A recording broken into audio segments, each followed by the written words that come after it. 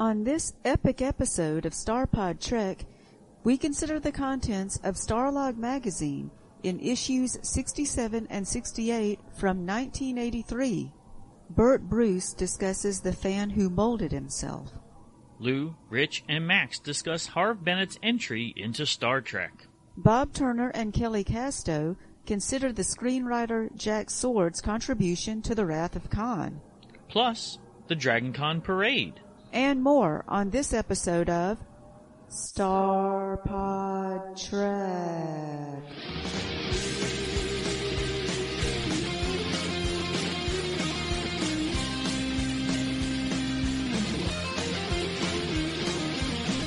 Greetings and felicitations. Hip hip hurrah, tally ho. Hey Milo, Georgia Peach. Hey Puddin'. I'm Nayar. And I'm Kavora. If this is your first time listening to us, welcome. We grew up in the 70s and 80s and watched Star Trek reruns when it was on syndication. On each episode of our show, we consider the contents in 2 issues of Starlog magazine and discuss what it was like to be a Trekkie years ago. But we leave the non-Trek related content to our other podcast, StarPod Log. Feel free to follow along with your personal copy of Starlog magazine. If you would like to comment on the subject or give us feedback, please send an audio file to us at starpodlog@gmail.com. Who knows, we might include your comments on a future episode. Don't forget to subscribe to us on your podcast app and look for us on YouTube for bonus content and media reviews. Feel free to join our Facebook group, too. We are on tour. You can meet us at the following events and conventions. It's coming up. We are excited to be once again presenting as professional guests on the Trek Track at Dragon Con in Atlanta, Georgia this coming Labor Day weekend. It's just upon us. What are you excited about most about this Dragon Con? Especially the Trek Track, which is essentially a Star Trek convention within a convention. Yeah, I'm excited about everything. Doing the Trek Track and doing the parade and seeing all our friends. All the panels. I mean, it is so exciting. Let's just talk about the Trek-related guests that will be attending this year. Let's just go straight down the line. Star Trek science consultant, Dr. Mohammed Noor. We love Dr. Noor's panels. You get so much insight into real-world science that coincides with Trek. Yeah, he's a science consultant for the biology of the new Trek shows. And he's a great guy. I mean, he's really fun. We've spoken to him before. His book, Live Long and Evolve, is a must for every Star Trek fan's library. We have it, and we love it. Speaking of books, what Star Trek authors will be there? Larry Niven, Keith R. DeCandido, Dan Jolly, and John Jackson Miller. Big name lineup there. Actually, Larry Niven's going to join us on our panel because we have numerous panels lined up. One of them is going to be about the 50th anniversary. That's what we're celebrating this year, 50 years of Star Trek, the animated series. And he actually wrote one of the episodes. That's going to be exciting to have an author of his caliber joining us to talk about this anniversary. Yes, he's a known science fiction writer. He's done lots of stuff. And the others as well, we love seeing them. One of the things that makes the Trek Track at Dragon Con so unique is having Star Trek authors there. But what about Star Trek independent film producers?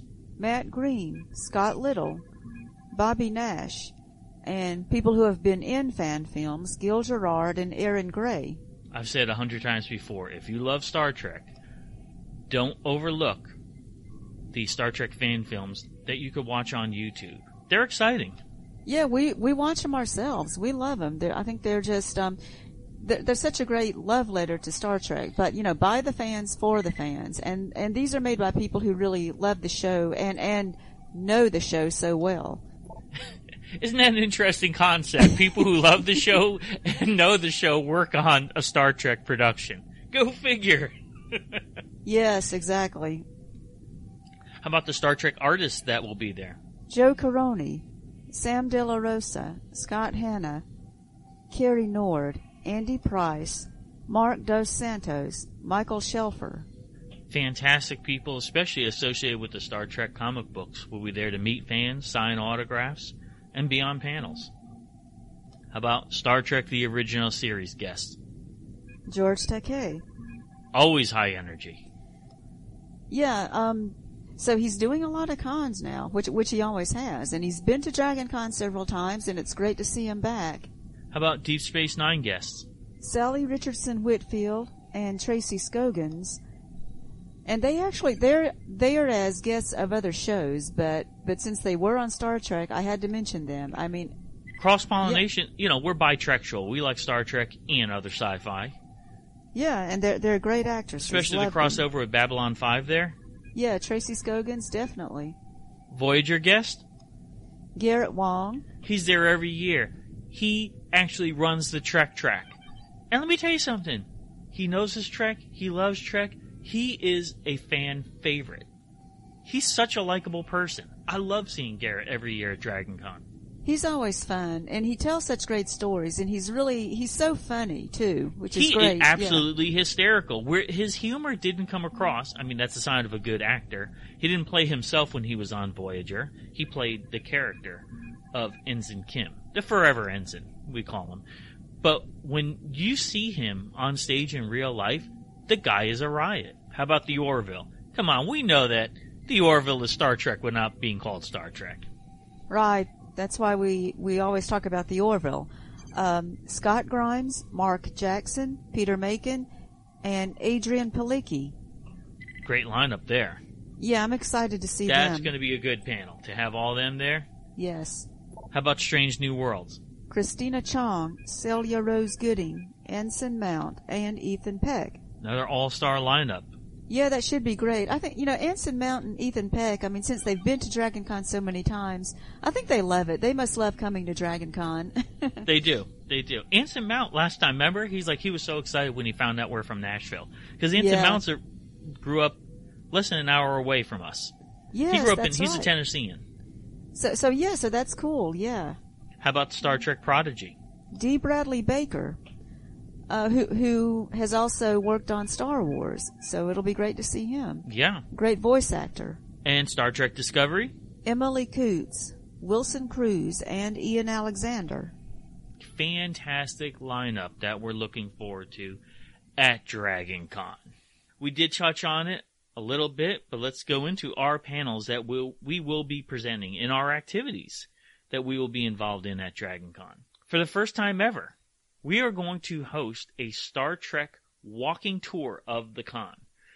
Even though there is a Trek track that is in the lower level of the Hilton, there is a Trek presence at all 5 hotels and the America's Mart. Both America's Marts, actually. We're going to be giving a walking tour, especially for newbies. But if you've been to Dragon Con and you think the Star Trek activities are limited to 1 or 2 hotels, you're sadly mistaken. We're going to fill you in on the details. So we're going to give a walking tour, which means we're going to show everybody around the different hotels and show you where the rooms are, where different Star Trek panels and activities will be. Totally. When it comes to gaming, when it comes to large panel rooms, when it comes to the beauty pageant. Exactly. The karaoke, all the Star Trek, and the 10-forward party, all the Star Trek events you want to see. It's spread throughout the con. The control center is the Trek track, but there's much more to it. So definitely look for us on Friday morning when we lead. It's going to be roughly a 1-hour trek across the entire convention. So make sure you bring some comfortable shoes. And it is on the schedule, so it'll be right after the opening ceremonies for the Trek track. Exactly. And hey, anybody who's been to our panels and our discussions and our activities knows we got a lot of swag to give away. So if you love Trek and you love cool things, make sure you join us at this walking tour. What else are we doing there, baby? One of our panels, The Exotic Aliens of Deep Space Nine, on Friday at 7:00 p.m. It's going to be a fun one. We're celebrating, 35 years of Deep Space Nine? Yes, love Deep Space Nine. And there's some incredible aliens on there. And we're going to focus in on the ones that don't get as much recognition, that are really intently good.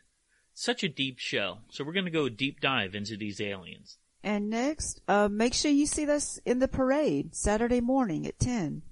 Every year, you hand out ribbons to be part of the Star Trek section of the world-famous Dragon Con parade. Later on in the program, we're going to be talking about the history of the parade, how it started, and what it's like to be in it. What are you excited about the parade this year? Seeing all the people as we walk through the town. You're talking about thousands wake up early in the morning to line the streets of downtown Atlanta. It's an energy charge. And we'll be doing a panel on 50 years of Star Trek the Animated Series, Saturday at 7 p.m. It's going to be a fun one. If you've pushed aside the animated series saying that's not real Trek, I don't watch cartoons, really rethink it, because we're going to do we've done our homework. We're going to show you about how the animated series, not only the history of it, the time period of where it was first aired, but also the lasting effects on Trek lore. It's definitely not anything to miss. And we do have our panel up on social media, so look for it there. And we look forward to seeing all our fans at Dragon Con. Speaking of Atlanta, we will be attending, once again, on Halloween weekend, Monsterama, the incredible sci-fi and horror convention. Special guests related to Star Trek this year include Laura Banks, who we had as a guest on our previous episode of StarPodTrek, Nicholas Meyer, Stephen Manley, and Clayton Landy, plus more. What do you think about those guests? I think it's great. Yeah, we're real excited to see them. Monsterama, I've always loved it. It's been going on several years, but this is the first time they're having these major Star Trek guests. So we know there's going to be a reunion there, Laura Banks and Nicholas Meyer. I believe that's the first time they've had a convention appearance together, that it's the navigator on the Reliant Khan ship with the director of Star Trek II, The Wrath of Khan. Yes, that would be so cool to see them together. So a great Star Trek II reunion. And Stephen Manley played one of the Spocks in Star Trek III, so another Star Trek movie guest. Another Spock! Yeah, it's so cool, yeah. I love all the Spocks, so yeah, definitely want to see him. And another guest, Clayton Landy, is the one who played Lieutenant Fuchida in the Deep Space Nine episode Prodigal Daughter. So a Deep Space Nine guest. Excellent. 35 years of Deep Space Nine this year. I'll celebrate with him. And also at Monsterama, Alan Howarth. He did the sound effects for Star Trek the Motion Picture, Star Trek II The Wrath of Khan, Star Trek III The Search for Spock, 4 The Voyage Home, 5 The Final Frontier, and 6 The Undiscovered Country. And he will be doing a concert Friday night. Hey, and let's not forget our Treksgiving tradition. We will be attending Starbase Indy in Indianapolis, Indiana, November 24th through 26th. Join us for this amazing Star Trek family reunion. But check out our show notes to find us at these conventions.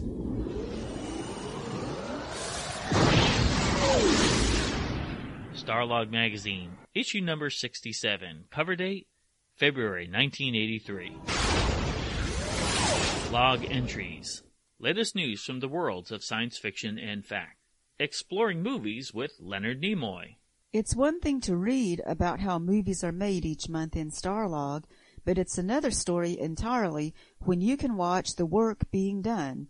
With that premise in mind, Nickelodeon, the children's cable channel, has begun a 12-part series which will explore how movies are made with attention paid to the special effects. So Leonard Nimoy will be hosting a series entitled Stand By, Lights, Camera, Action.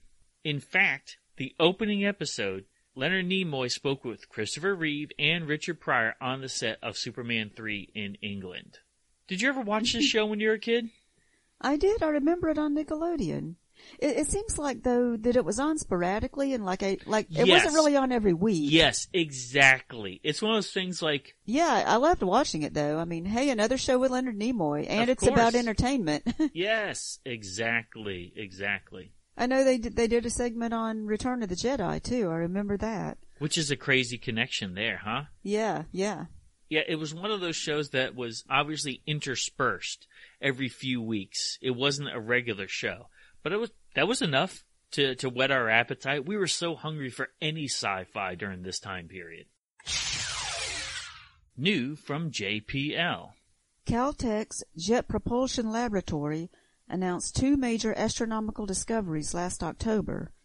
Methane has been found for the first time on 2 other bodies in the solar system, and an international team of astronomers has discovered the most distant object in the universe. So up until this time period, it was thought that methane was a byproduct that was found exclusively on Earth. But now they've discovered that methane was on Pluto as well as Triton. That's Neptune's largest satellite. Go figure.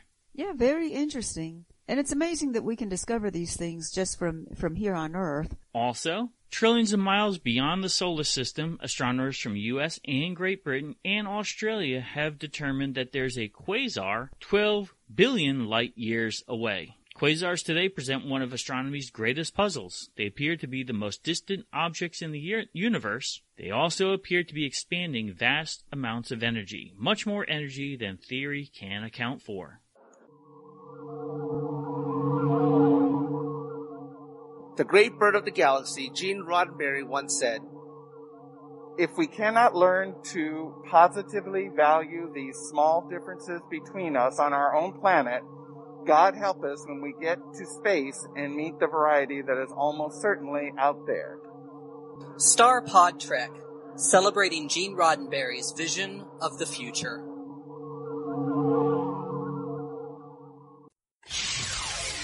Greetings, it's Bill. And Jeremy. With The Final Frontiersman. We're a YouTube channel about Star Trek with a heavy focus on the Star Trek Adventures role-playing game. Come join us as we discuss all Trek topics such as reviews, cosplay, and more. Find us on YouTube under The Final Frontiersman. Let's see what's out there.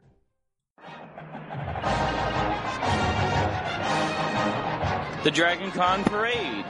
We're going to talk about the history of the Dragon Con Parade with Gary Poole. And Gary, how long have you been working with this parade program? Well, I've been coming to Dragon Con since 1989, and in 2000, the North American Salvation Army Conference was held in Atlanta, and it kind of overlapped. The end of their convention overlapped with the start of Dragon Con, which was a lot of hilarity and high humor, at least on our part. Now, at that time, I understand there was only 2 hotels. It was the Hyatt and the Marriott. And the Marriott was considered the smaller of the 2. Is that correct? Yeah, actually that was. Things have changed. But what was interesting about it was on Saturday morning, it was either Friday or Saturday morning, I can't remember, it's been a while, the Salvation Army had a parade down Peachtree Street. And we were up on, looking out from the balcony of one of the hotel rooms. There were a bunch of guests and stuff in the green room. And we're looking down, and what was great about it was when they got in front of the hotel, all the people on the sides of the street were Dragon Con people. So you look down and you see all of our kind of people, your Klingons and Stormtroopers and superheroes and all that, and the Salvation Army people. And I'm standing next to Hertzler. J.G. Hertzler of Deep Space Nine. Well, yeah, that's right. He was one of the greatest Klingons of all time. And he's watching this, and he turns to me with a dead man expression. He says, "This looks like something out of a Fellini film." Which was really true, and everybody started laughing. And then a woman in the back of the room, the chairman of the convention was in the room. She turned to the chairman and said, "Hey, we should do a parade." And we thought about it, and we're like, that is so crazy enough. We should do it. And here we are. This is the largest annual parade in the city of Atlanta. They cap it at around, I think, 2,000, 2,500 participants. And even though we're still coming out of the pandemic, good crowd. But pre-pandemic, the last pre-pandemic parade, there were over 75,000 people lined up along the parade route. And they estimate maybe 10, 15% of them were actually from Dragon Con. This is an event that people from all around the city of Atlanta come downtown to see because, hey, it's the best parade in town. And you're right, at times it is the best parade. Yeah, well, it is the best parade. But I do have to throw in a little side story because there's a lot of people out there that say, but what about the 501st? Where's the 501st? Because we hear people talking about the 501st. See, what really made everything come together was at the end of the Salvation Army parade, a group of the 501st, full Stormtrooper armor, decided they were going to infiltrate. So they got a group and came in behind him, marching along behind the Salvation Army, and they made it about a block. before the police said, come on, guys, you're not part of the group. And when we saw stormtroopers marching down Peachtree Street, that's when it crystallized, we have to do this. And to this day, how does the parade end? It ends with Santa Claus, because of course it does. We're at the end of the stormtroopers is Santa. How did Santa Claus work his way into? That is actually an homage to the Macy's Thanksgiving Day Parade. Interesting. So it's always stormtroopers and then Santa Claus shutting it down, right? And then a whole bunch of city garbage trucks.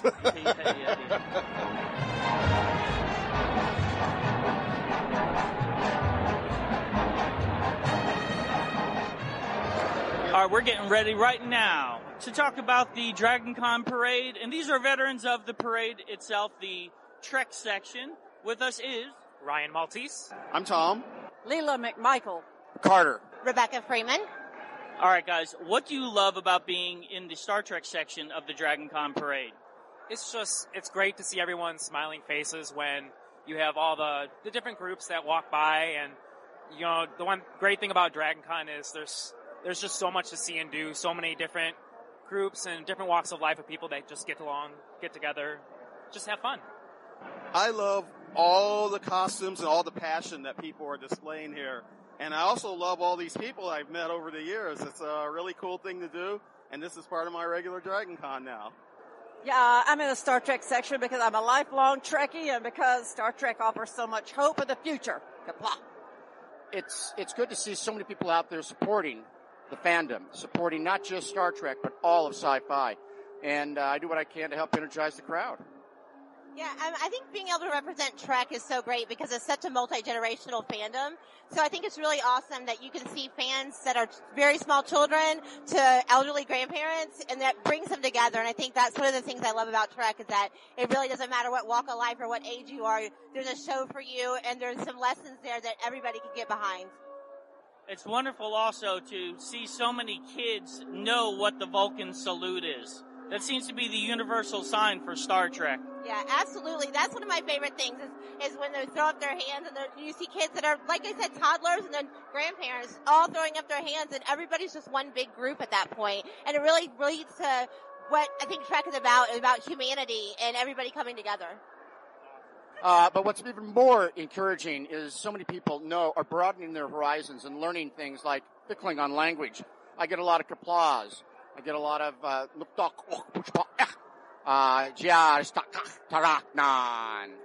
and that's good. I think it broadens their scope. They understand that we Klingons actually are the best, greatest hope for the galaxy, not the pajama-wearing Federation. Only TMP pajamas. That is true. But that is a significant part of the Federation, and I'm not saying it's a sad point and a dropping down of it, but we good Klingons, we're ignoring Discovery. Don't look at our ridges in Discovery. But we've got good ridges, and it's like ruffles. You can never have enough.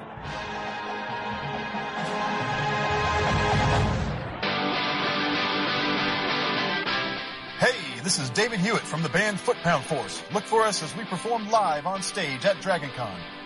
Now, stay tuned for more exciting content from StarPodTrek.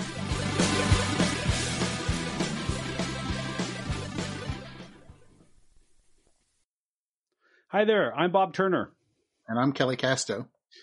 Welcome to our little section here today. We're looking at the Star Log from February 1983.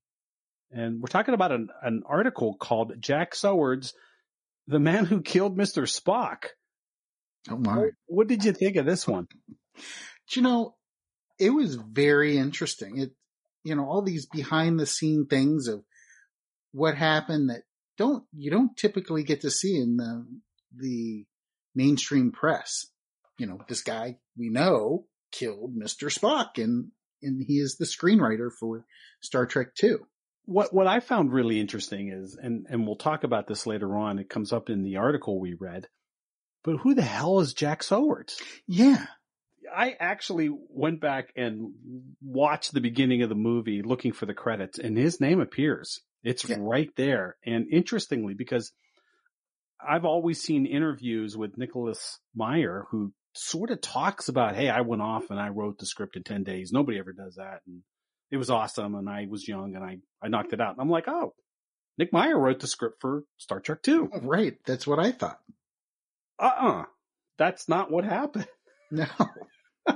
No. And it's interesting because even later in this article, it's like everybody thought that Yes.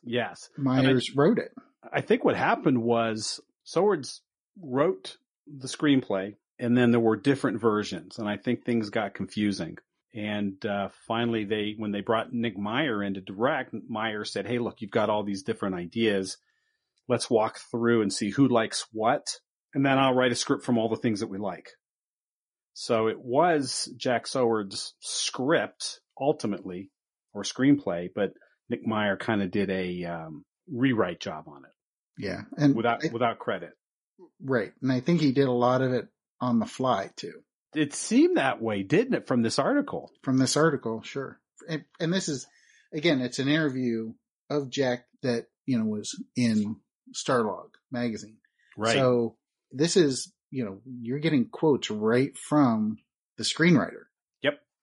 And I thought it's funny too, because it is 1983. It is still a time when people behaved themselves a little bit and gave a more polished and a more considerate view of their association with other people. Jack Sowards comes right out and says what he's thinking. Yeah, he does. This was a fun article to read. Yes, very eye-opening. And again, it's his own words, really. Right. So it is kind of also refreshing to some degree. He starts by talking about his association and where it began with the Star Trek franchise. He talks about getting a call from Harv Bennett, and Harv Bennett said, "Hey, I'm working on the next Star Trek movie. What do you know about Star Trek?" And Sowards says, lying, everything. Everything, yes. Why wouldn't you? Right. He wanted the job. Yes, he did. They, the two men got together on December 4th, 1980. And I thought this was interesting. How about Bennett already had some of the major story beats or plot points already worked out. Things like, Khan was returning, and the relationship between David and his mother, a problem that Kirk needed to address that Khan would become involved with. And then how does that issue, that problem, bring Kirk and his son together? Yeah. And when you think about the movie, that's kind of all it is. It is. It's like the framework that everything else is hung on. Well, right. And there's, and I'm probably getting ahead of myself, but there's lots of very interesting little points that really just drive of, is this really about Kirk and he has a son that he didn't know about and that relationship and developing that relationship? Or is it about Khan? Or is it all of it? Yeah. Just kind of interesting how you can just boil it down. Yep, exactly. And of course, there was a big fear, right, that they discussed in this meeting. They did not want to go down the same road that the motion picture went down and duplicate some of those problems that had popped up, right? Sowards kind of talked about the plot of the motion picture and kind of called it, I thought this was an interesting word, mechanical. Yeah. He also referred to as it was like a family reunion. No one did anything but stand around and pose for the camera. It's kind of true. Everybody had their entry moment, right? Their reintroduction moment, and everybody looked nice when they did that. But he calls it out. He says there's not much action here. And like you said, everybody's just standing around reacting to the camera. And he also says that they got carried away with the special effects. We've talked about this many times where the motion picture, they were really gunning for, I need special effects. I need it to look like Star Wars and Superman and, Moonraker or whatever. And so maybe that's why it was light on the story. This isn't about motion picture, but there was a lot of special effects in that movie and good special effects too. Oh, it's it's a bit of an empty suit. The suit is incredible. It's impeccable. It's one of the nicest suits you'll ever see. But there's not much inside it. Right. It's a gorgeous movie. And it's one of those things that you could probably put Pink Floyd Dark Side of the Moon on and just watch that movie with the sound down. Yeah. And, you might get an interesting experience. And we'll just leave it right there. They wanted to make this into a different movie, like another episode of the original series or a continuation of a story. Yeah. I even thought that was interesting because Sword said we were going for a good episode first. Yes. He says, I have a quote I wrote down here. What do you think the Trekkies wanted? They didn't want a bunch of effects. They wanted a good new TV episode.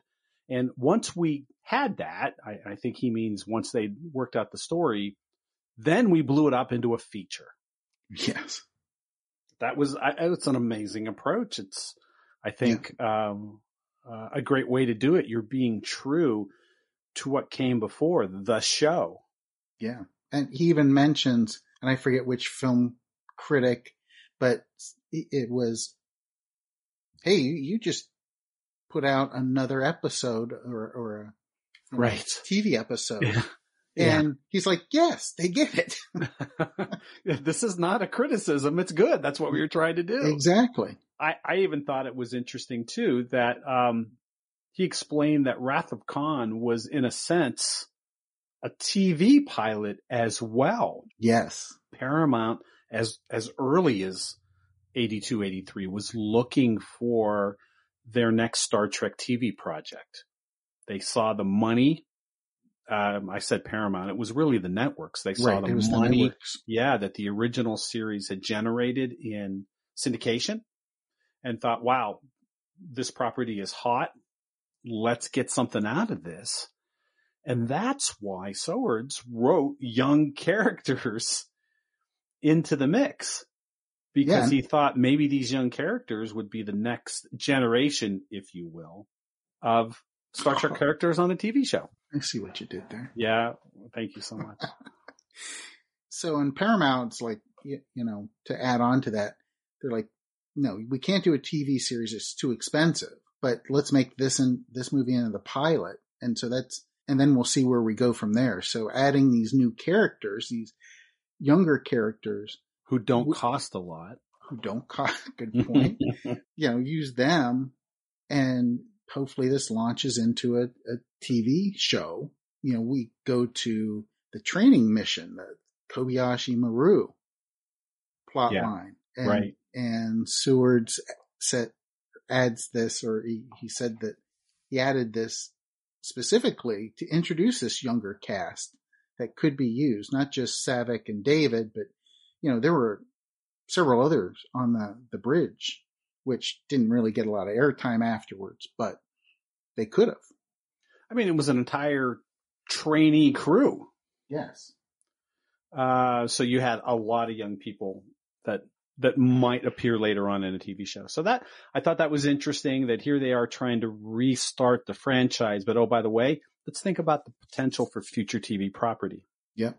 I also thought it was interesting here that Swords is not holding back. He complained that he had not received the credit he deserved for the script, citing a New Yorker article that completely gave all the credit to Nicholas Meyer, just as we were talking about earlier. That's really interesting. He also made a point, too, to say, I know Gene is the executive consultant, but he definitely, it's his baby, and he did lend a lot to this, including when they sent him, the script and other documents. He came back with 6 to 8 pages of questions and criticisms.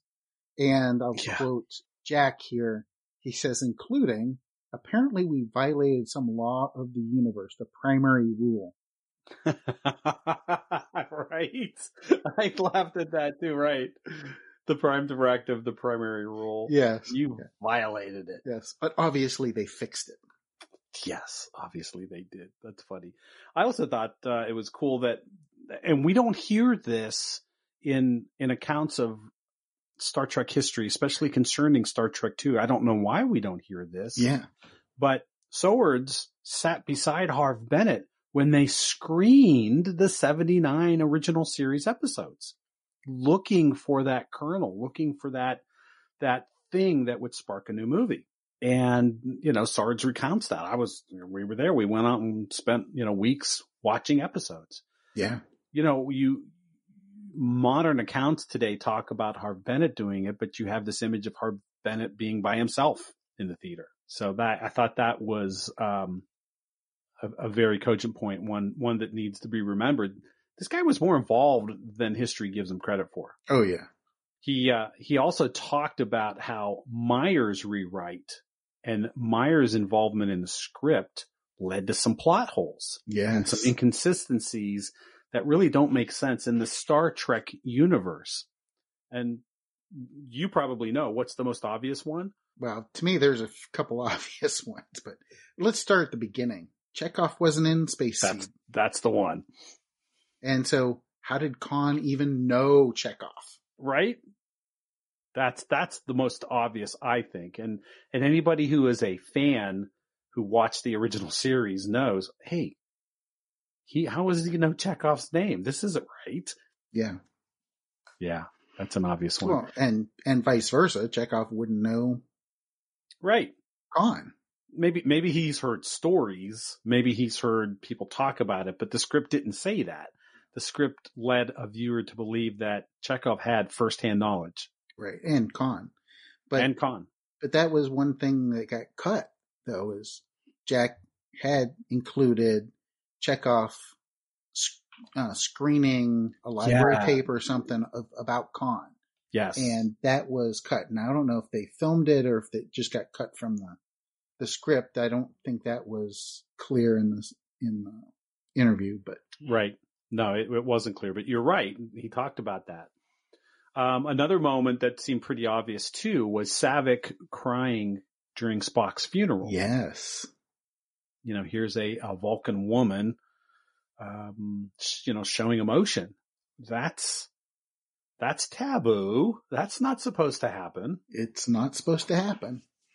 And I like what he said. Well, he said somebody probably told her to do that, or, because really being a Vulcan isn't acting and doing a lot of motions and things like that. So somebody probably said, hey, maybe for your career, you should show some emotion, shed a tear. Probably someone offering some, direction. Yes. Perhaps. Yes. And Jack's response is, it was ridiculous. Yeah.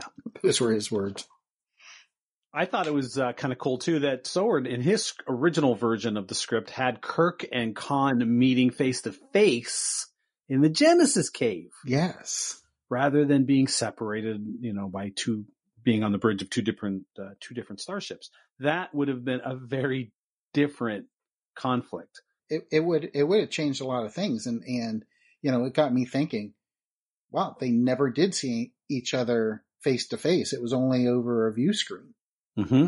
And even then it wasn't at the same time because let's face it, the Reliant, it was the Enterprise bridge just painted up look a little bit different. Yes. And then Khan came in and did his lines and, so they weren't even talking to each other. Right. So they never even met during the production. And Jack he said that he was writing Khan to be something different, like a mystic, which maybe I don't agree with him here. Right. Where Meyer's version was Attila the Hun. Which that's what we get from the Space Seed episode is this guy is a conqueror. Right. We don't get the idea that he's a mystic. So yeah, that one, I kind of read that and was like, whoa, where did you pick that up at?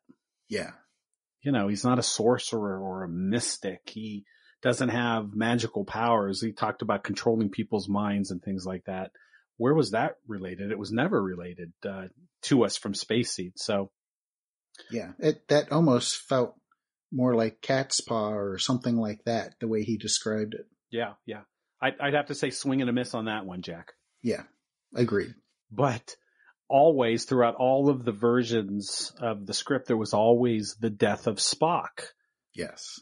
And here's a quote I wrote down from Sowards. He says, "The way I had it, he walks into the room," and he's talking about that little engineering room. He walks into the room just as he would walk onto the bridge, knowing from the moment he steps inside that he's dying. It was just the fact that you knew he was dying. And I really think what he's trying to say here is that Spock was composed. He behaved as if it was just another day for him, just like when he walked on the bridge. He was very matter of fact about getting the job done, even though he knew he was going to die. Yeah. And that remains in the film. You know, Spock never looks scared, never looks worried, never pleads for his life or says, "Why me?" It was business. Yep. He had to do it, and that's just what he was going to do. Yeah, exactly. I did think it was funny. Swords talks about Kirk's line in the beginning of the film after Spock dies. I say that when in air quotes, right? In the mock battle sequence, and he says to Spock, "Aren't you dead?" And of course, you know, that's to sort of trick viewers who came to the movie that day thinking that Spock was going to die. Oh, well, he just died, you know, in a mocking fashion during a training exercise. He's not really dead. We'll see him in the rest of the film. Right. Just to throw people off. Yeah. Well, and he also knew that the story would get leaked. And so, yep. You know, let's just misdirect here. It's a brilliant idea. If you're coming to the theater hearing the rumor that Spock's going to die in this movie, and in the first 5 minutes, Spock gets, again, air quote, killed in a training exercise, but he's not really dead. He stands up and he's talking to everybody. You're like, oh, well, that was a lot to do about nothing. And then that, right? And then that suspense that you have waiting for Spock's death is gone and forgotten, and you begin to get into the rest of the movie. Yep. It was brilliant. It was a brilliant move. It was. Here's the crazy thing. So just on that point, the crazy thing is this is Jack's one and only feature film script. Other than this, he's written for TV. True. So to have that forethought to do something like that in the script and some of the complexities, it's pretty amazing. It really is. You're right, because a TV script is different than a motion picture script. But I think he enjoyed the chance to have more time. Yeah. Right? He's got more time to play with themes here. And which you don't always have in the TV script, because time, you know, it's not 60 minutes for an hour-long show. It's actually more like 51 because of commercials. So you got to get your story points in and move through the script. Right. And you got to pump it out fast because the next one's due. Right around the corner. Yeah. So he's playing with a lot of different themes here. One of them being age. Yes. And I thought it was really poignant for a man William Shatner's age, who had just turned 50, to be also portraying a man just turning 50 in the film, who is feeling his age, has to wear bifocals, doesn't see well. Yeah. And ironically, Sowards tells us in that article, well, I did that because I was facing those things at that time myself. I was feeling the cross of middle age. Yeah. On my shoulders. He says, here's a nice quote again. There's a lot of me philosophically in the script. I don't believe in the no-win situation. Kirk's solution to the Kobayashi Maru was legitimate. Nothing limits you except yourself. I was like, whoa, Jack Sowards offering life experience advice here. That's awesome. It is. But when we watched Star Trek II when it first came out, didn't we do that? We were like, what? Yeah. Find any way you can to do what you need to do? Or Well, what did you hear through the film, right? From the very opening scene, no win scenario. How are you going to deal with the no win scenario? It wasn't that there was an answer. It was, how are you going to deal with it? Yes. There's no right or wrong answer. It's a test of character. How are you going to deal with it? Savick through the movie asks Kirk, what did you do? How did you handle it? And finally, right, when it looks like they're done, they're beaten, they're locked up in the Genesis cave, there's no way out. And Kirk gets the call from Spock and looks around at everybody and has a grin on his face and says, I don't believe in the no-win scenario. Yeah. That's his way out of it. He just doesn't believe in it. It doesn't exist for him. Yeah, I liked what Sowards had to say. I appreciated learning more about the background of this script. And especially, it's funny because at our age, dealing with things, right, that Kirk in the film is dealing with, it meant a lot. It meant a lot more to understand where that all came from. Well, yeah, definitely. And when we first see the Star Trek II, we might not have necessarily got it, but we definitely get it now. We definitely get it now. I mean, I think people got it to a degree. We were teenagers, early 20s, almost 20, I guess. I'd seen my father go through similar things. You probably did too. So, you got it from an observational point of view. But yeah, now having lived it, it's a little different. Yes. Right.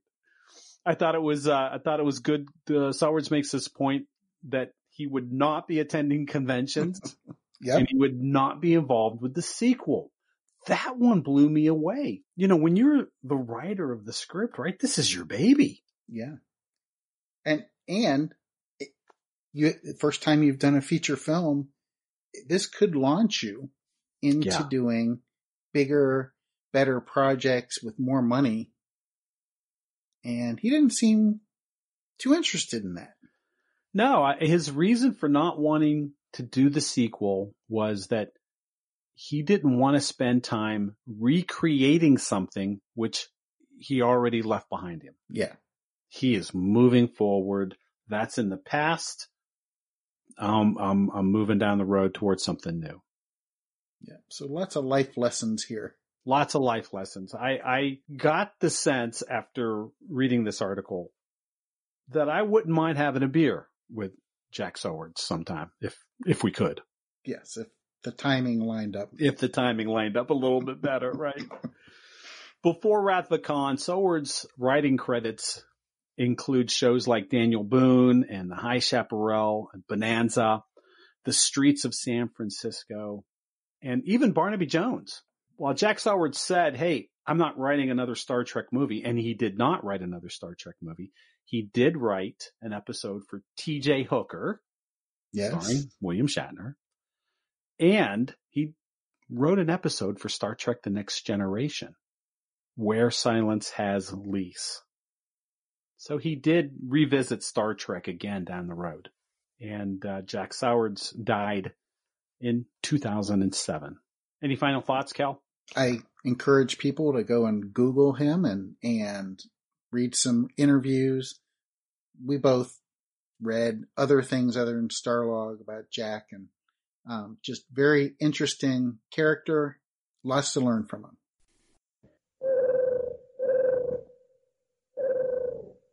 Hello and welcome.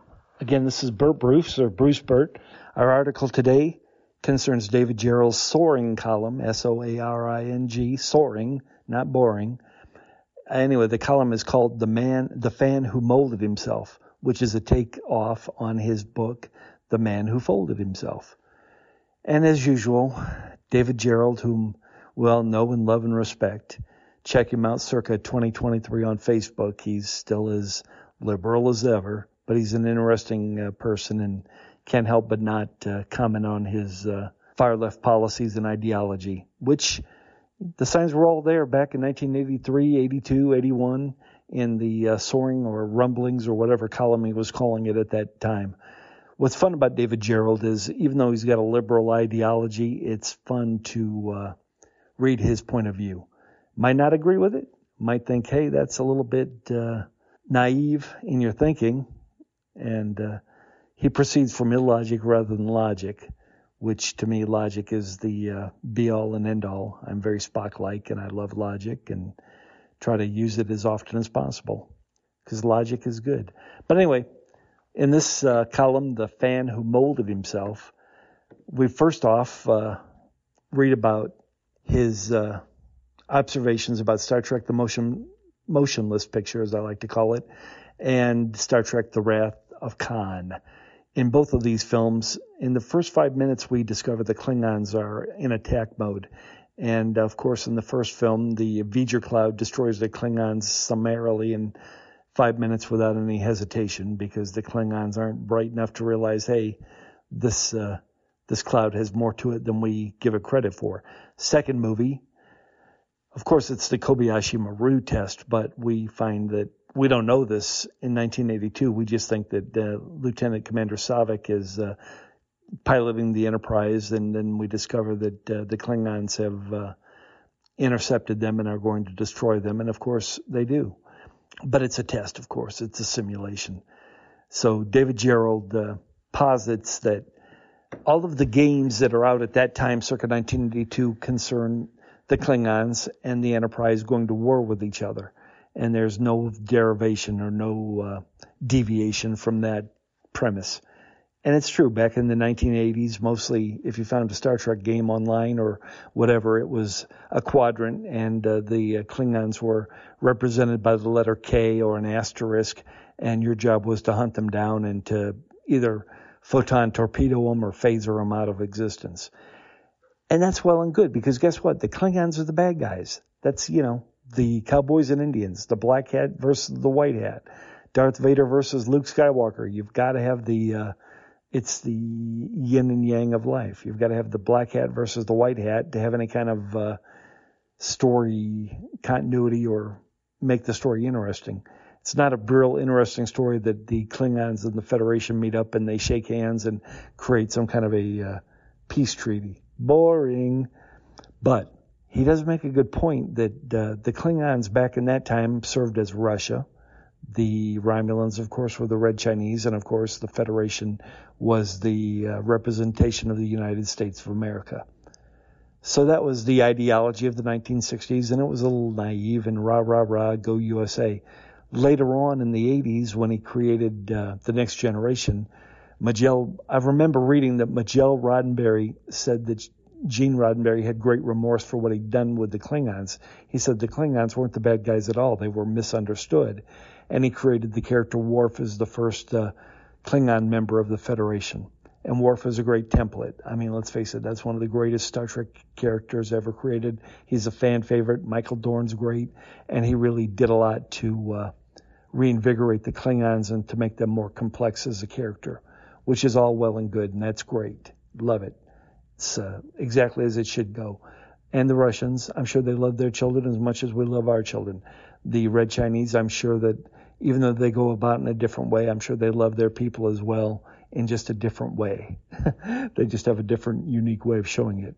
But each ideology is separated by their own political bent, if we can put it that way. I'm trying to be delicate here. And, of course, David Gerrold is very liberal. We know this. And that's okay. That's his ideology. He's a liberal person. That's his right and his inherent duty to express himself in that manner. But when it comes to fictional Star Trek universe, he's way out of base. He's not on the same planet as the rest of us. If you look at the Klingons, their first impulse is to punch you in the face because they are a warrior race. If we met the Mongols or the Huns back in the day, they would, as soon as rape and pillage is, look at you. They're not there to make friends. They're not there to take over new territories with peace and understanding. They're there to put their DNA on your land and to take it over, and it will become their land because they are the superior. The Romans, the same thing. When Rome went to Judea, they took over. They created their own template there. They took over. They gave them plumbing. They gave them their system of justice. They taught them their language. So the people of the Middle East, they learned Roman ways. Same with Great Britain. If the Romans came over, they were the conquerors. They took over and they made it happen. Anyway, long story short, David Gerrold posits that postulates, if you will, in the Star Trek universe, that most of the plots concern Kirk fighting for peace. Even when he went to the Mirror universe, even though that Kirk was a filthy, savage conqueror, his Kirk tried to plant the seeds of peace with Spock to tell Mirror Universe Spock that maybe there was a different way to, find a solution rather than just wiping out a planet, which is all well and good. You always want peace. I agree with you. Peace is great. Peace is wonderful. In the long run, may I point a finger to the direction of the Ukraine and Russians, Vladimir Putin right now? Can you tell me what's going on over there? Have they worked out any peaceful solutions to reunite Ukraine and Russia? No, I don't think they have. And more often than not, we've been the Vietnam War. We can go back to the Korean War, both World War I and World War II. And right now we posit the World War III we're just on the cusp of. We're warlike nations. It's seated in our DNA. I'm going to use it my own personal revelation, as I should say. I work in the security industry, do a lot of work with the Department of Social Services, and we work with children who have abandonment issues or for whatever reason their parents may have been drug abusers, and these kids suffer from a lot of emotional and physical and mental abuse, and I have to take care of these kids. And it's almost coded in their DNA. I wear a 40 caliber weapon on my hip, and the first thing they ask me about is, how do you draw it down? What tactics do you use? They're more fascinated with that weapon on my hip than anything else about me. I'm 6'6". I'm a white guy. I try to, relate and say, hey, I'm so and so. Tell me about yourself. Tell me about your family. But it always draws back to the weapon on my hip and what kind of violent methods you have to use to, draw down on people. And I try to dissuade that conversation. I try not to have it. I say, look, your best weapon is your tongue. If you can talk people down and tell them what's what, but other than that, you just have to, you have to physically restrain them. And I've had to do that with these kids with tactics I'm not going to talk about here. What I'm trying to teach you is that it seems it's coded in our DNA that these kids don't ask about peaceful things. They're not asking me about, hey, what's the best way to negotiate a truce? No, they want to know about the weapon, how to draw down, how to take the other guy out. And why? Because it's coded in our entertainment, in our books, in our music. It's not about, I had a peaceful, loving day with my girlfriend and we went out and had a picnic at the lake. No, they want to know, about the bitches and the hoes. I hope I didn't get bleeped on that one. I try to keep this PG-13, but sometimes you just got to talk about the bitches and the hoes. So when you're planning that information into a young kid's mind, and it's in all the films and entertainment, I think David Gerrold's just a little bit naive. So, of course, our Star Trek games of 1980 were about destroying Klingons and taking out the rebel factions of the Empire and things of that nature. It's a violent time we live in. I think in these years, from 1900, when the First World War started in 1919 to this present day of 2023, will be some of the most violent times on Earth. And although I love David Gerrold for his liberal ideology, I don't share it. I don't see it. Do I try to negotiate for peace every day? I do. Every day I try to talk these kids down and say, hey, let's talk about, yourself. Tell me about your interests or your hobbies. But they kind of have a one-track mind. It's all more geared towards violence. Because let's face it, violence sells. So back to David Gerrold. He postulates that the Star Trek games are all about wiping out Klingons, but if you go back to the original series, more often than not, Kirk tried to create peaceful terms and truces. And that's true to a certain extent, but if you really look at it, it was 50-50. Kirk was just as likely to punch out a Klingon as he was to try to make peace with him. As he said himself in Star Trek VI, he said he had never forgiven the Klingons for killing his son. So in his heart was a lot of disregard towards the Klingons. I won't use hate, that's too strong a word. But his feelings towards the Klingon were always ambivalent. He both hated and loved them, but was he ever going to, try to really make a peace with them? Probably not. His idea was when the Klingon homeworld blew up and Spock said the Klingons are dying, Kirk said, let them die. And that's a lot of people's response to things. Hey, if you were my enemy, it serves me no purpose for you to be here. Go ahead and disappear. So again, David Gerald, his point of view in this article is that we should always strive towards peaceful endeavors. We should try to negotiate for peace. We should have a truce and get along. How's that working out with China? How's that working out with Russia and Ukraine? How's that working out for the Middle East? Not too good, right? I mean, the Middle East so much hate us, they flew planes into our Twin Towers and destroyed them. How's that for a peaceful endeavor? And, of course, we responded in kind, didn't we? We didn't go over there and try to make a peace with the Muslims. No, we did not. So David Gerald, wonderful man, is a great thinker. I think the world of him. I love his articles, but I don't always agree with him. He's a man of strong opinions, and I don't always agree with him. I would say I'm conservative by nature. I'm not a Republican. I'm not a Democrat. My ideals are conservative in nature, in that, you work hard, you do your work, you obey the laws, you pay your taxes, you try to get along with others. I follow the golden rule, to do unto others as you would have them do unto you. But I work for a company, and they have the platinum rule, and it's called do unto others as you would like to have done to you. In other words, what they're trying to say is go above and beyond, so that if you treat someone with respect and kindness, hopefully you'll get it back. Unfortunately, in my field of work, I get cursed out way too often, so that again, is another naive ideology. They say, do unto others as you would have them do unto you. And Jesus said, if someone slapped you, turn the other cheek. Well, and it's a wonderful thought, and I agree with Jesus, but any sign of weakness in my work, and they will take you out, and then you don't have a job anymore. So you have to meet strength. Well, you're allowed to meet force with force. In other words, you punch me in the face, I'm allowed to punch you in the face. You pull a gun on me, I can pull a gun on you. That's my work ethic. That's what I'm told in my workplace. And unfortunately, that's the world I think we live in. I'm going to say this, and I'm going to get castigated for it. You can't let anybody make you their little bitch. You have to respond in force and say, you have to understand there are consequences to your actions. Whatever you do to me, it's going to happen to you.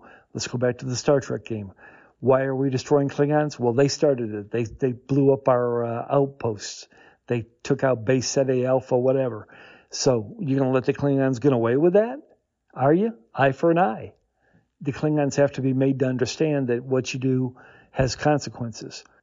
David Gerald, I enjoyed the article. I didn't share his point of view, but it was certainly an interesting article to read. So I just wrote a review of this book, Star Trek Essays Exploring the Final Frontier. It's a collection of essays about Star Trek, edited by Amy Sturgis and Amy Strand.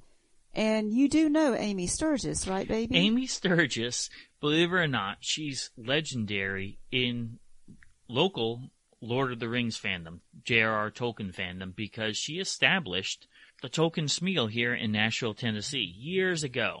So that's essentially an official Tolkien fan club in the area. And I've seen her at Tolkien events before, and somehow the conversation never came up. She's an actual scholar on Tolkien. What's amazing is she's a Star Trek fan as well. Like, go figure. But there's cross-pollination with lots of fandoms, so it's not a far stretch. Obviously, if I could enjoy both fandoms, there's people on the higher level of academia that can as well. Yeah, I think that's so neat that that she edited this Star Trek book, but she's also fans of other things. But this was an excellent book. Essays written by different people, all scholars who love Star Trek, and Amy Sturgis herself wrote one of the essays.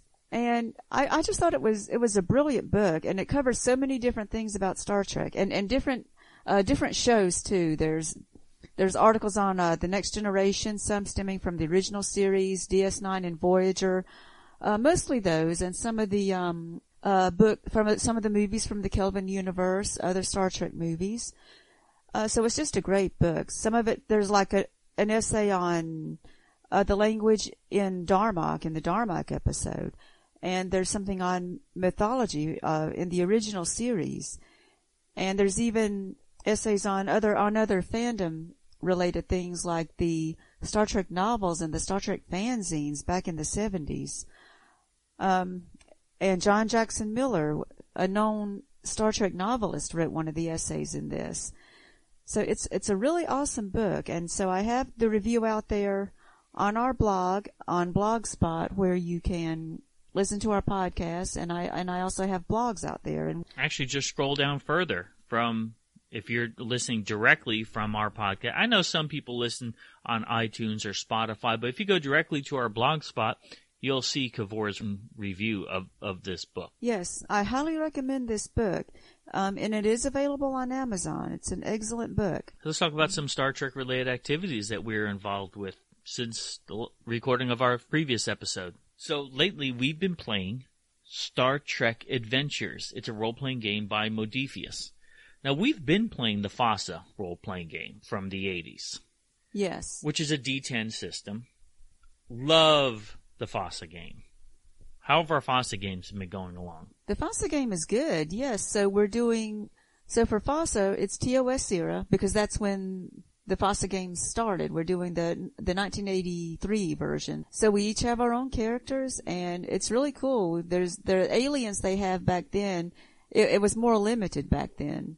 But it's still a lot of fun. And based on the animated series, too. Right. So FASA is only based on original series, animated series, and the first movie initially. Right. So we're doing those characters.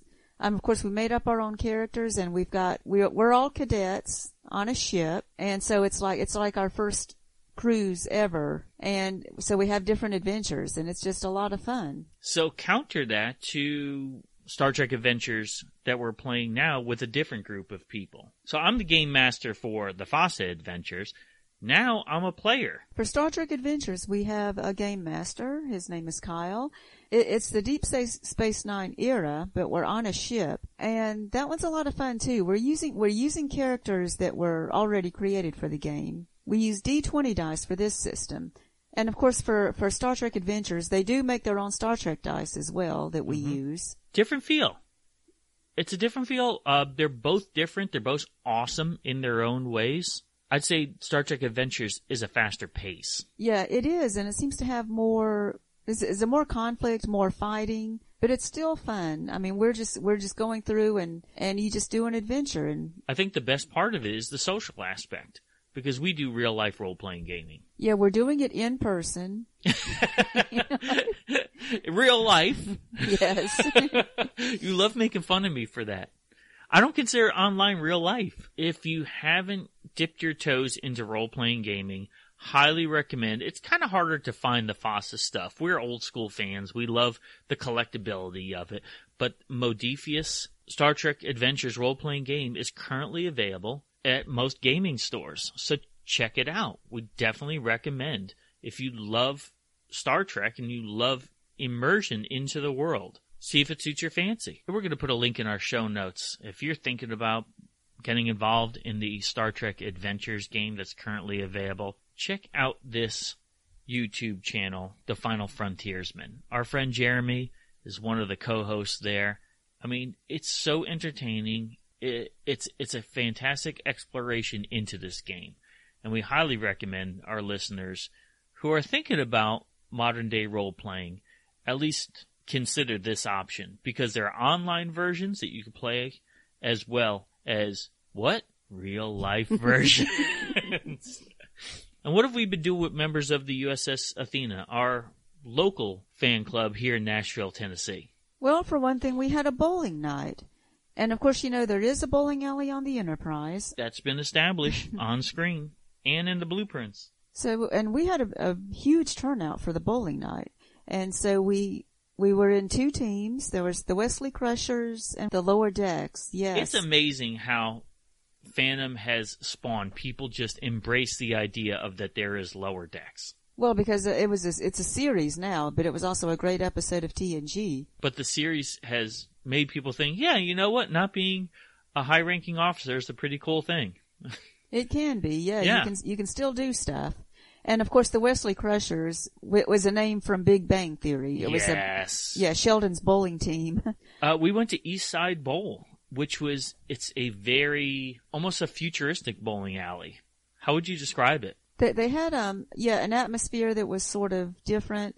And they had electronic bowling, so that you see your score on the screen, and they also had graphics there. And when you have a gutter ball, there was a graphic of a person dancing. Which didn't make any sense. But when you roll the ball down the lane, they have like these laser lights that follow the ball. Like it's not an old-fashioned bowling lane. Like everything was futuristic about it. And we kind of imagined this is how it would be on the Enterprise. Also, we just had our USS Athena Star Party. Well, the Star Party is sponsored by the Bernard Seifert Astronomical Society, which is the Nashville chapter of the Astronomical Society, and Nayar and I are members of that. And look, no matter where you are in the United States, look up Star Party, do a search for Star Party near me. If you're thinking about getting involved in viewing the stars and planets, astronomy in general, there's probably an organization near you to join. It is so much fun. You learn so much. So we went into this open field, red lights everywhere to keep our night vision at an appropriate level, and we met up with a bunch of people with some amazing telescopes with fellow members of the USS Athena. So paint a picture. What's a star party and what's it like? You go there at night, and they have the astronomers, the other members of the Astronomical Society, bring their telescopes. And these people are also expert astronomers. So they set up their telescopes, and you look through it, and they tell you what you're looking at, and they can even explain it, tell you some things about it. And so we walked around to different people had different telescopes set up, and their telescopes are different because they bring them from their home, so each one has a different size and strength and everything. And plus some of them are also taking pictures. They bring their computer system to take pictures of the stars and everything. Oh, we love it. We love it. Great organization to be part of. Now, not only do we do all these other things, but we are also members of Starfleet International. It's a different Star Trek fan club. What happened this year with regards to your achievements, especially within Starfleet International? In Starfleet International, for Region 2, which is our region, it's the Southeast, I actually got Officer of the Year. I was so proud of you, but it doesn't surprise me. Well, it was an honor, and I appreciated it. So we also, there was a Region 2 summit, which was online, and so we watched that and spoke a little to the people. That was when they announced the awards. Mm-hmm. And then after that, about a month later, there was the Starfleet International virtual international conference. So that was also online, and we watched some of that. So they had different things in their international conference. One of the things we watched was some of the people behind Star Trek Adventures. So that was pretty cool to watch them and have them talk about that. Yeah, because it's a very active community, the Star Trek Adventures game. It's one of the best things about being a Star Trek fan is being part of all these Star Trek fan clubs. Odyssey, video game fun, computer keyboard challenge, the entrance to an alternate world of fire-breathing dragons, hard-hitting sluggers, arcade wizards, outer space wizards. More than 40 games in all. Odyssey, the excitement of a game, the mind of a computer. All for the price of an ordinary video game. Odyssey.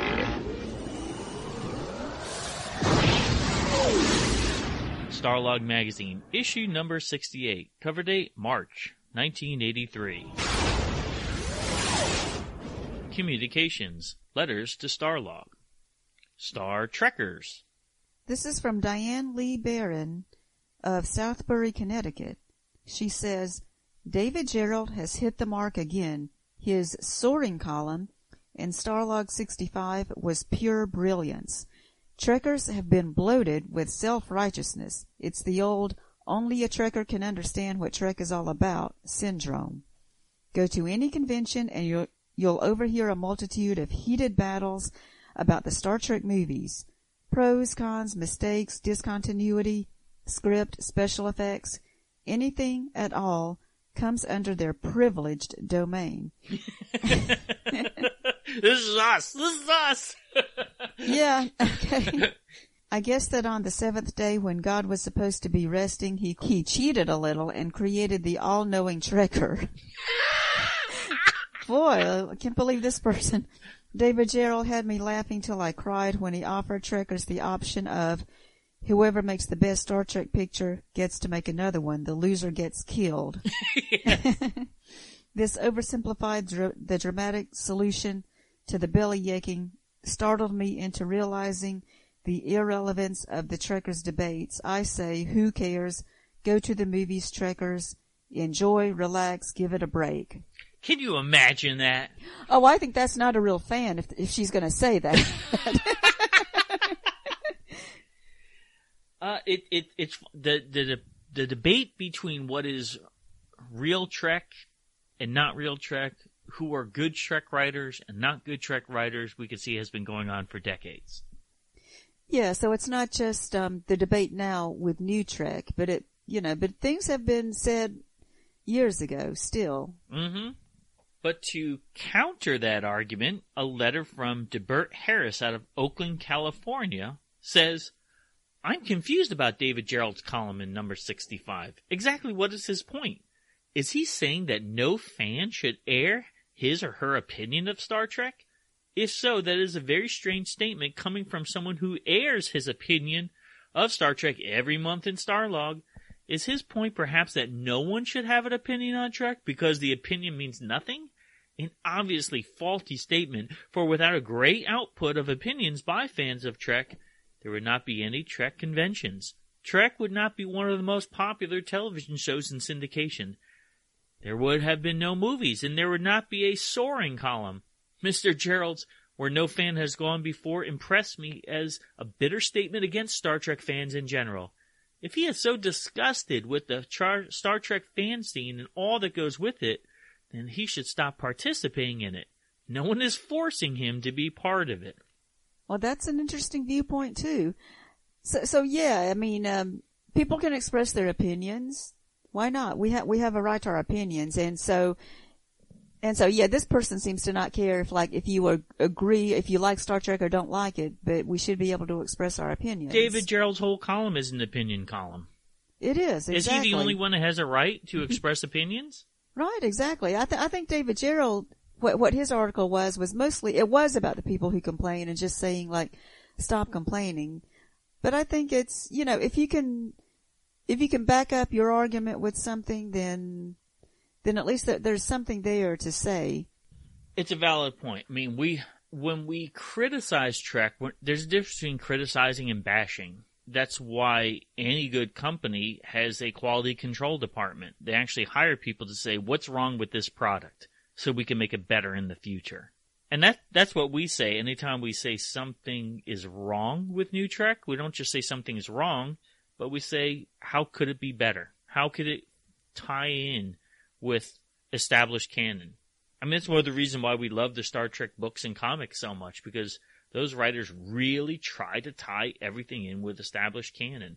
Does that make us Star Trek haters if we don't just lap up every single thing that's on the screen?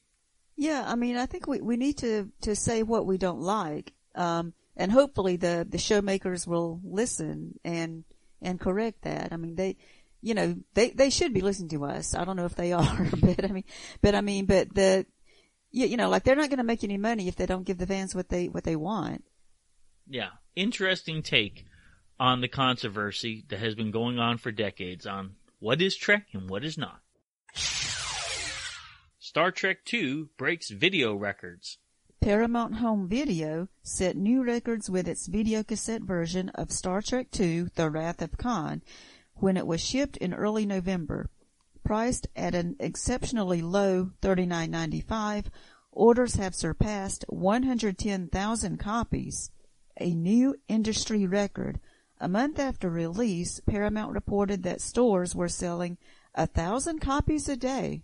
You got to figure, if you were to do a modern day conversion of what $40 was, right? That was the list price. That was considered a low price for videotapes of that time. But because they came out at $100. Roughly, they were $100 in 1983. We did not have a VCR in 1983. Right, I didn't either at that time. That was considered rich people had VCRs in 1983. So if you were to do the conversion, that would be about $120 in today's money.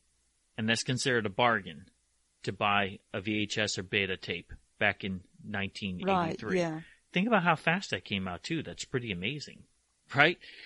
It's one of those things when people talk about how expensive things are and how much everything has inflated in price. We have to take a step back and analyze. Not everything really is. Some things have risen in price, but some things have actually dropped down so drastically that it's a bargain.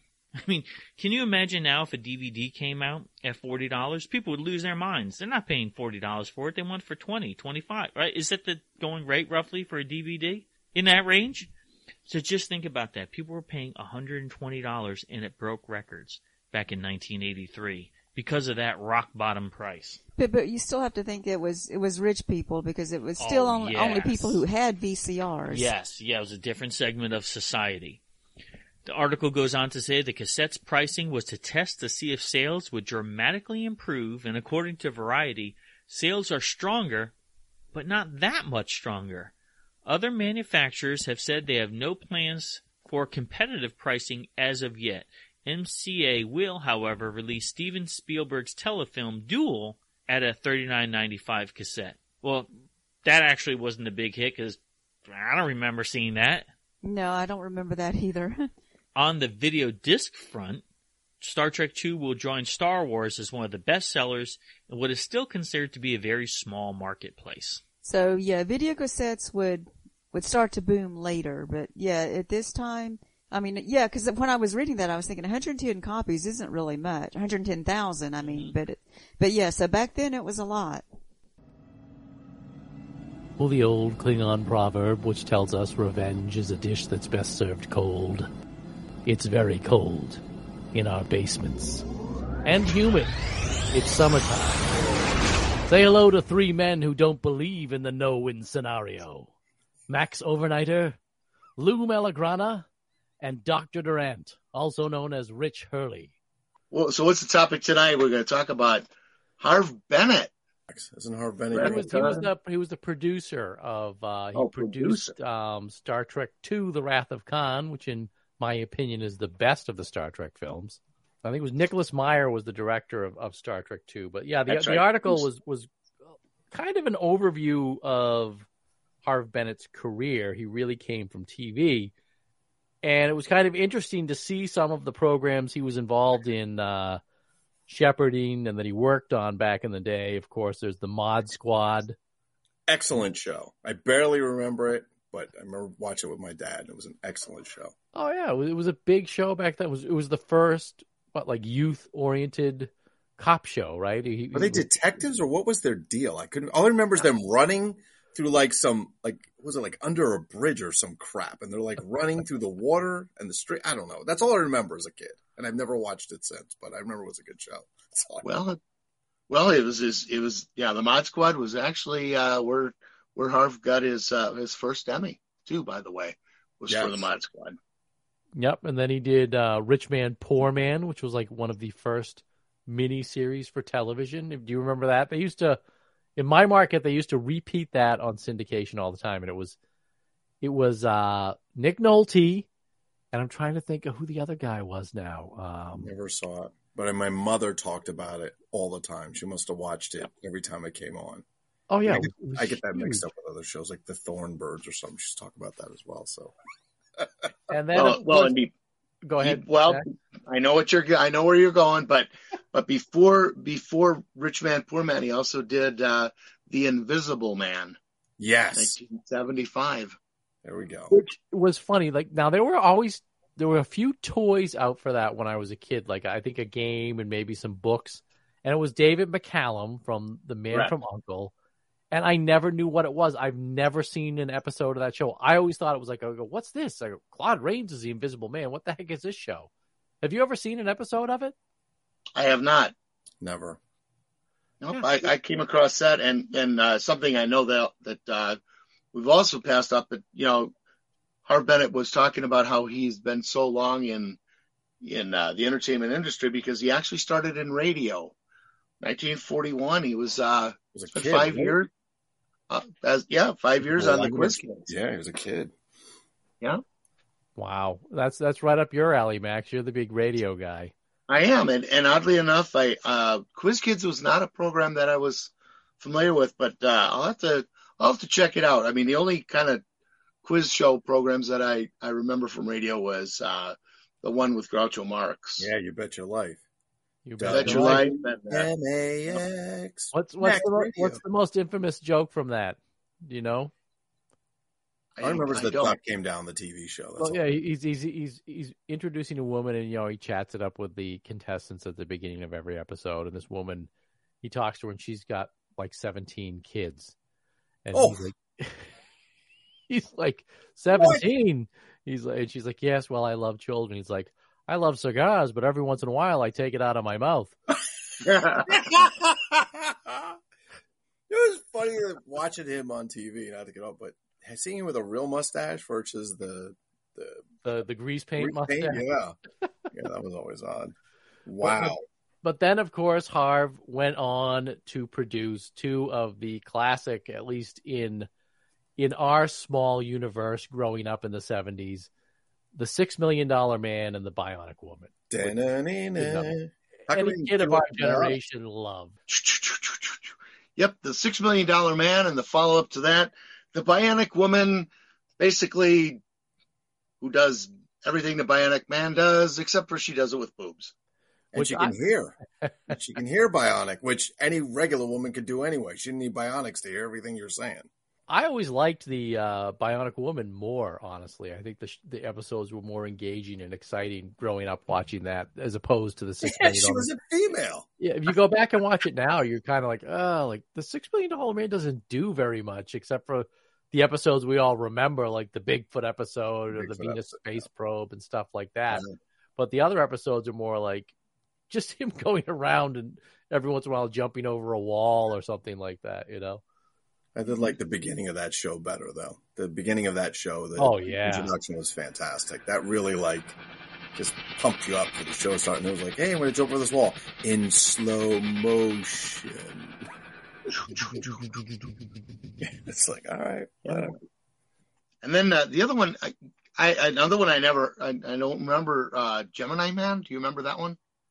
That almost sounds 1976 like Gemini. The name I remember. I don't think I ever saw it. I think that's when we decided we were going off to Italy that year. We were out, but I do remember. I probably saw it in a magazine or something. To be honest with you, I don't remember seeing that at all. Yeah, well, and I think that was 1976. It seems to be like it was similar to a man who has a watch that makes him invisible when pressed. He can only remain invisible for 15 minutes, or else he will stay invisible forever. So that's sort of a combination of the Invisible Man series that he really liked people being invisible, I guess, because he was doing a lot of stuff with invisibility. What if the watch ran out of batteries? You're stuck. The batteries are dead. He's stuck as invisible. I guess so. Or was it a self-winder? That would be tough. So into Star Trek 2, The Wrath of Khan.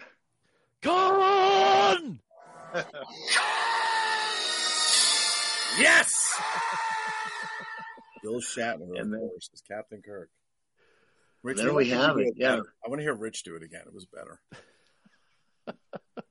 You have to. It's like a drinking game. Anytime that you scream Khan, yes. I mean that is, to me, it's the best of the Star Trek films, and I think that was the motion picture didn't do it for you.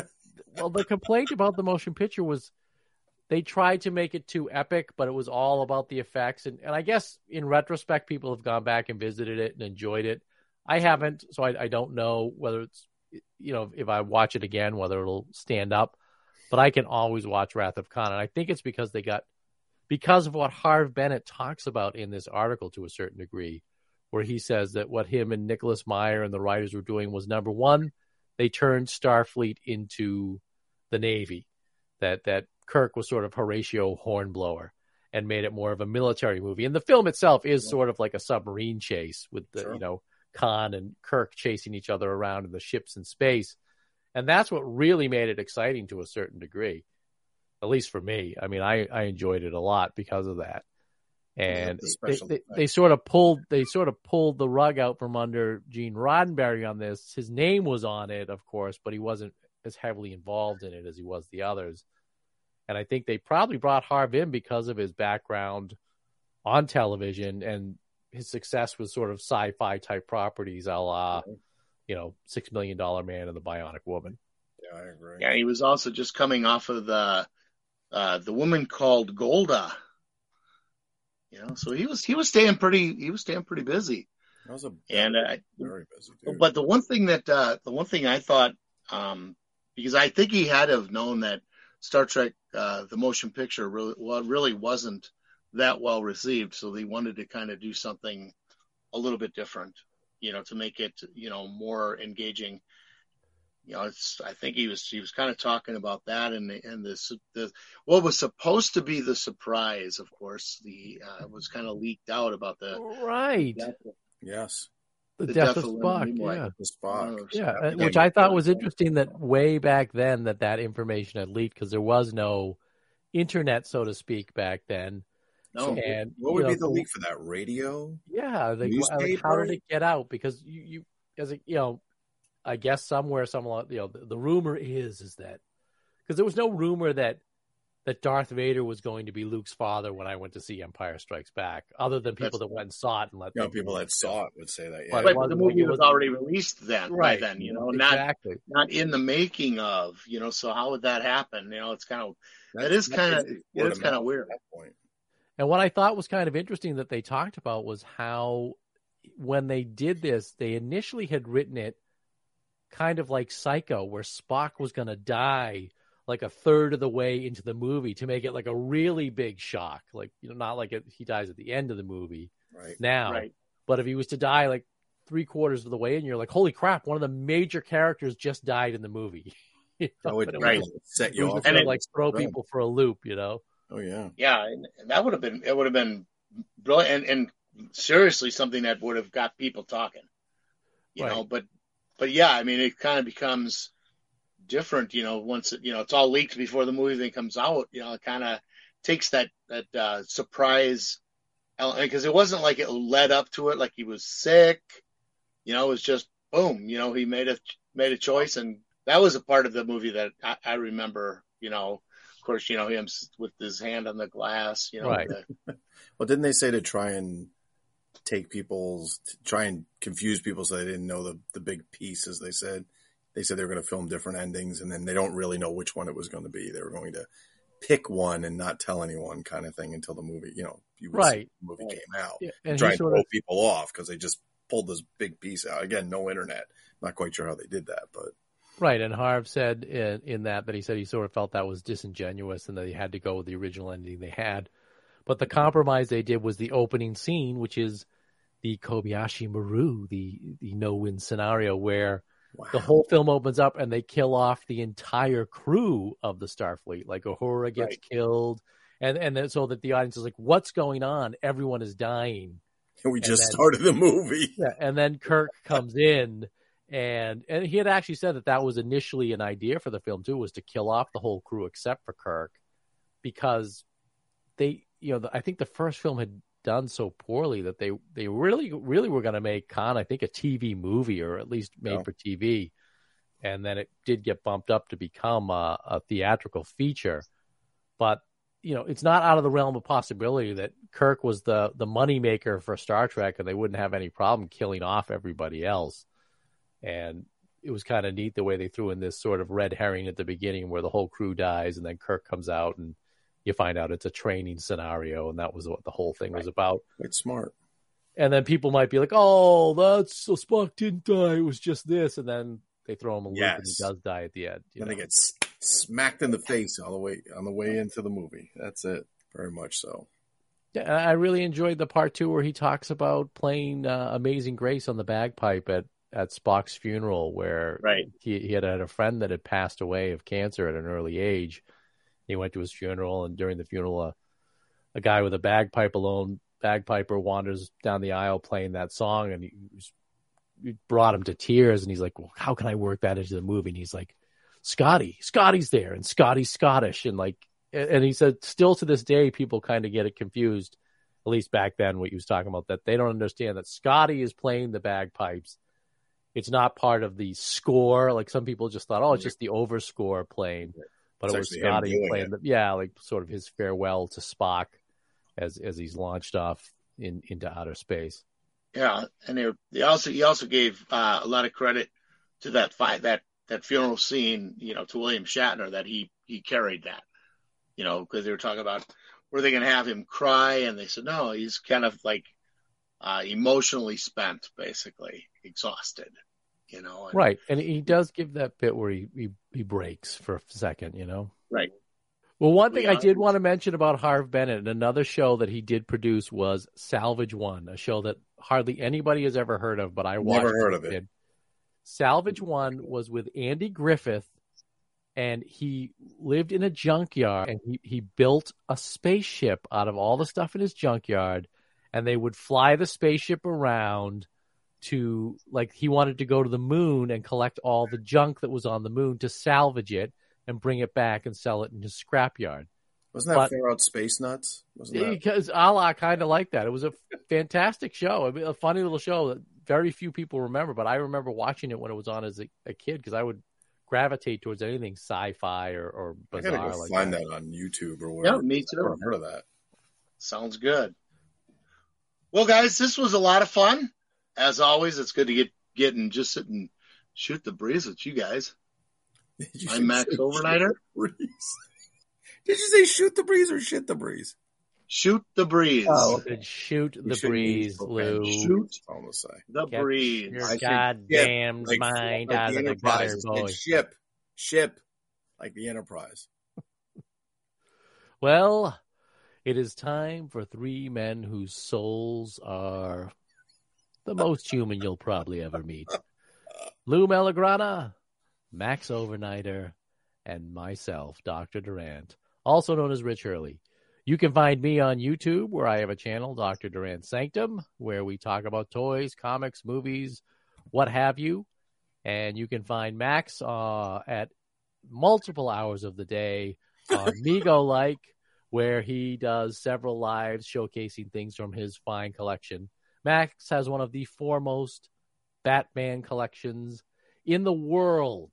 And now he has fallen into the rabbit hole of Big Jim. And the Galaxy. And Lou Melagrana, you can find him at your local meatball stand. I thought you were going to say sausage stand. I really did. Woo! Wait, let's do one more con before we go. One more.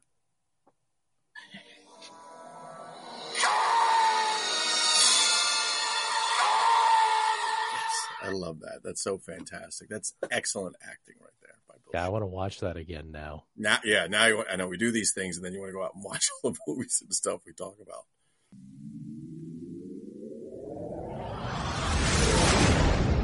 As always, we're going to finish up this episode with talking about one of the advertisements that's found in Starlog magazine. This is a half-page ad for Star Trek, the role-playing game. We spoke about it briefly in the middle of this episode, but let's find out what this box contains. Join the adventures on the Starship Enterprise with this complete role-playing game.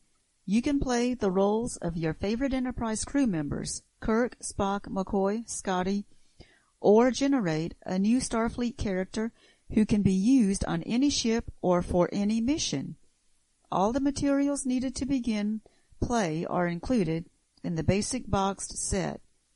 The basic rule book contains all of the rules required for play, character generation, skill descriptions, man-to-man combat, detailed equipment lists, a new starship command system, and planetary civilization and animal creation are included. A second book contains introductory adventures, including involving tribbles. Also included in the basic set are counters, reference sheets, 2 20-sided dice, and detailed deck plans of the Enterprise and Klingon D7 battlecruiser. What's the prices that are listed there? So the role-playing game is $25. The Enterprise deck plans, 9 sheets, is $15. The Klingon D7 deck plans, 6 sheets, is $12.50. And shipping is only $1 for all that? I mean, shipping is where they get you these days. So for that basic set that was $25, that's $75 in today's money. Like, there's no role-playing games that are $75. They'd never sell it. Well, I mean, role-playing games it is kind of expensive. I mean, they are, even today they are. They're mostly now books. They don't come in box sets. Right. But that's one of the interesting things, and it says it comes with 2 D20 dice. If you look at those D20 dice, they have 20 sides, but it's 10 twice. So you roll 10s with a 20-sided die, it's still a D10 system, but they've doubled up on the dice. Yeah, we still have some in the collection.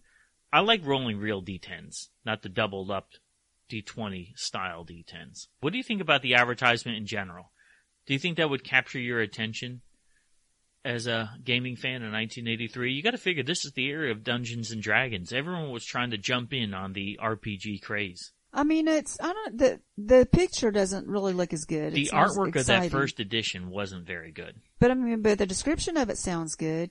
Yeah, and you can actually play the main characters because we're not in our game. Here's one of the challenges that I have with playing the main characters is that and I faced this challenge when I used to play the Marvel role-playing game in the 80s, is that if you know the lore, to me it kind of screws things up. You don't have as much flexibility. And also, if your character dies, if I'm playing Spock, I don't want Spock to die from falling off a cliff or being phased out of existence. But you're saying the characters, like because you know exactly what Spock would do and say, that's kind of different. And I think it's limiting. Yes, yeah. So when it came to games that had a IP associated with it, whether it be Indiana Jones, whether it be James Bond, I prefer playing a totally unique character. I can see that, yeah. And so this has like the so it has the deck plans of the ships. I mean, we still like to refer to that. I mean, those are cool. We've been using those in our games. Not just for the game, but just to look at in general. Absolutely. Yeah. The beautiful thing is about FOSSA is the world building that they explored. Just building on the lore and expanding on it further. Yeah, it is great just to read the books just for fun, to read their description of the Federation and of the different aliens and things like that. And of course, and this is the FOSSA game. I mean, we refer to it as FOSSA. I mean, like you don't refer to Star Trek Adventures as Modiphius, but. Good observation. You're right. Yeah. Yeah. Thanks for listening to us. Don't forget to subscribe to our show and give us positive feedback on your podcast app. Your 5-star reviews are always welcome. Live long and may the Force be with you. Nanu Nanu. All I have to do is push this little red button. All I need to do is blow up the whole world. All I need to do is build a doomsday device. Don't have to tell nobody but a little press word.